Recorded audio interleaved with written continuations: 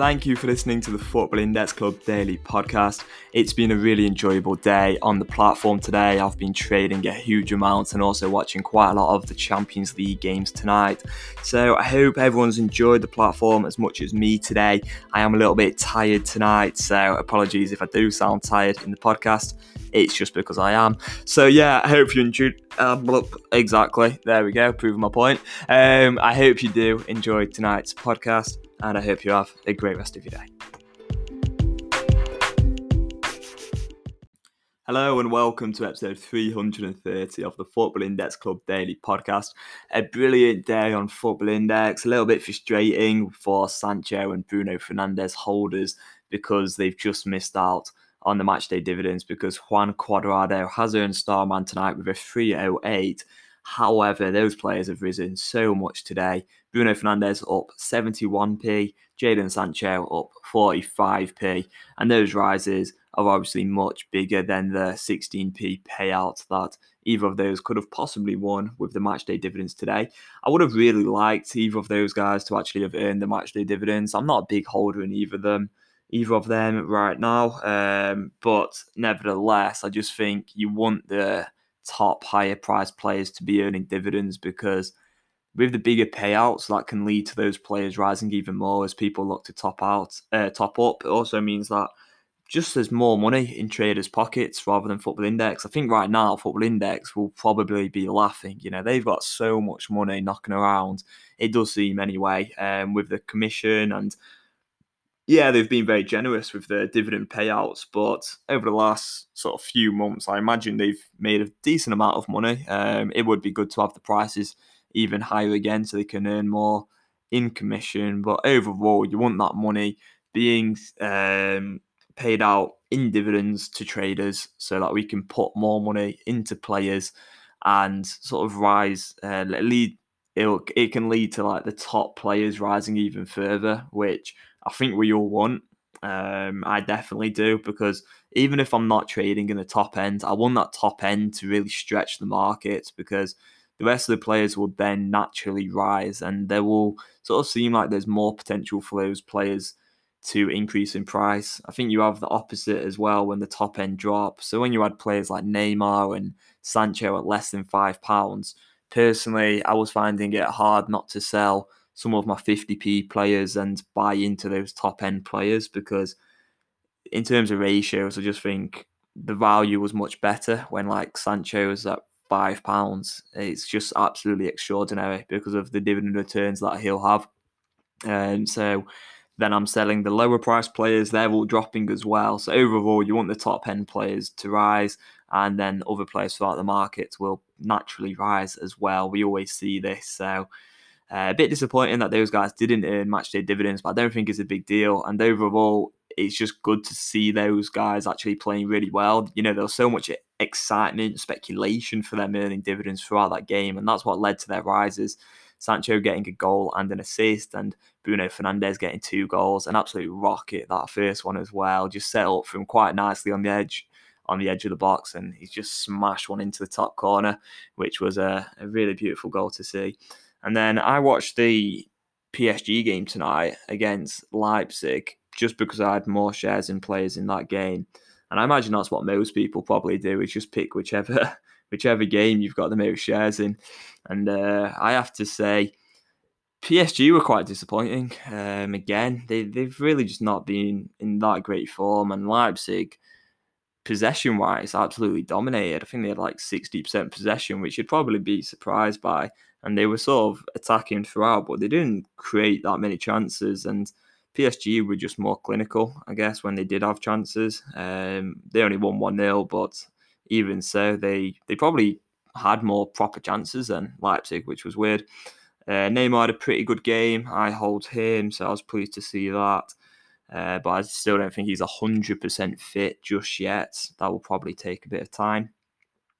Overall, today, I'm just very happy to see the rises. My best trade was probably Callum Hudson-Odoi. I bought him at 99p today and then sold him at £1.47. I've been trading more over the last 2 days than I have on any other day throughout the whole of this year, actually. So each day I've traded more than any other day this year. Like today, I was literally just sort of glued to my screen, just buying and selling players just all the time. It was so fun. It's almost like Christmas has come early. I've been given a PS5 and the brand new FIFA, and I've been told you can just play as long as you like, but you actually make money from it. It's just so enjoyable, and I'm really lucky to actually be in this position where I can sit at home and trade quite often. And then obviously I've wrote a blog on Football Index Club, and I kind of just feel like the last few months they were so painful, and financially they were very difficult as well because I was losing like Football Index Club members all the time, and obviously my portfolio was dropping like day after day. But us guys, us Football Index traders who have stuck around throughout this time, we are now going to be rewarded with a market which is a lot better overall. And I think the next 12 months are going to be incredible. Now, I've been hyping up everything a lot so far this podcast, and I kind of want to say two things. First of all, don't gamble more than you can afford. That's just a very simple message, which I probably should say more often. In my chat with Football Index last week, they kind of stressed to me, you probably need to say that a bit more often. And I did think, to be fair, they're right, because I always just bang on about, there's value here and there, we should all buy, blah, blah, blah.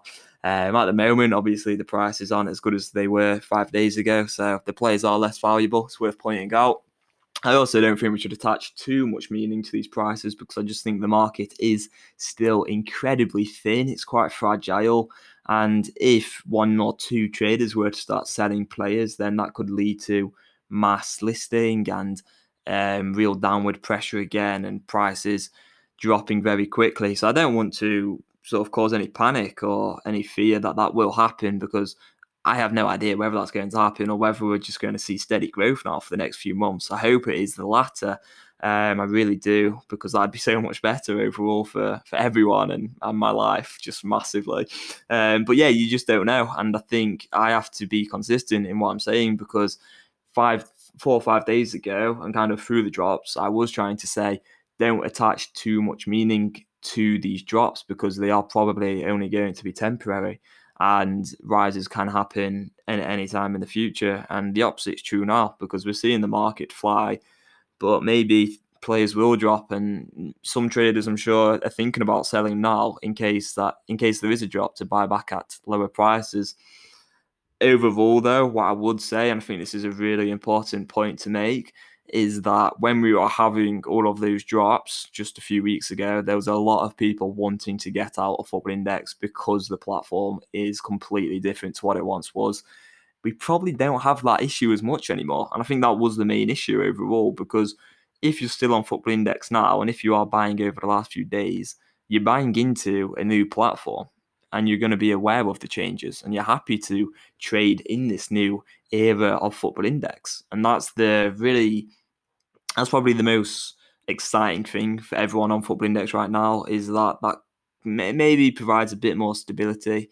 There will still be people wanting to get out, but I don't know why you wouldn't have sold already into these prices that are rising. And I guess the only issue is that there's some players who still don't have an instant sell price. I'd like to see Football Index come in and be proactive rather than wait for a potential drop, and maybe provide some kind of floor or some kind of liquidity still. I'm completely for everything that I've said over the last few weeks, even though the market has kind of naturally corrected itself to some extent. But I'd still be for Football Index making some big changes. I don't think this product's anywhere near complete. There's still so many things that I'd love Football Index to implement, which could really improve the platform.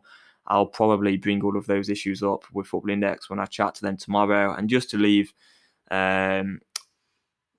this podcast, I want to say I am talking to Football Index tomorrow. So if you do listen to this pod before 4 p.m, drop me a message on Twitter at the Index Club with anything you'd like me to pass on. I mean, I'm kind of just talking to them. I obviously share all my thoughts that I kind of go through on the podcast with the guy. Like last week I did anyway. That was the first time I spoke to him after contacting FI. But I also bring up plenty of the points that I see on Twitter and Facebook. And I did ask on Facebook last week another question about like what Football Index could do. So I'll be bringing up a lot of points that I've read on there, and just general points that I agree with on Twitter. And a lot of people are sort of contacting Football Index. So it does seem they are taking things on board. Whether they actually act on it or not is a different question. Irish spoke to them the other day as well, the same guy that I spoke to, and he mentioned that there was a bit of a disconnect. I get his point, and I do agree to some extent. But the thing to bear in mind is that person who he spoke to has only actually worked Football Index a few weeks, and he does come from a very financial background, so he's probably just finding his feet still. And the people he spoke to so far will be the type of traders who have like huge amounts of money in Football Index. So I'm sure his sort of opinion on the market is a little bit skewed. So I wouldn't be too concerned about all of that. And I just think the fact that they are talking to Irish, talking to myself, I don't think either of us have hundreds of thousands of pounds in this platform. I mean, I can't speak for Irish, but I've spoken to him a few times and I'm pretty sure he doesn't. So end of the day, they are speaking to us, and I think Irish is obviously far, far bigger than I am in terms of a trader on Football Index, like with his profile and stuff on Twitter, I'd say. But nevertheless, like we're still people who do chat with a lot of Football Index traders, and I have like kind of communities in ways. I've got like Football Index Club and the podcast and everything as well, and the Facebook group. So it is good that Football Index is talking to us guys. So I don't really have too much of a problem. I'm pretty happy that just the fact that they're talking to me and Irish, I think that says a lot. So yeah, happy days. I'm really looking forward to the next few weeks and months. It really is just like I've got this new PS5 game, and I've not played on a console in weeks or months, but I'm sure this is just as fun because trading in and out of these spreads, if you use that market depth, you can really make some great returns. So yeah, we'll wrap it up there. I hope everyone's enjoyed the day. I hope everyone's enjoying Football Index, and I hope you have a great rest of your day. Thank you.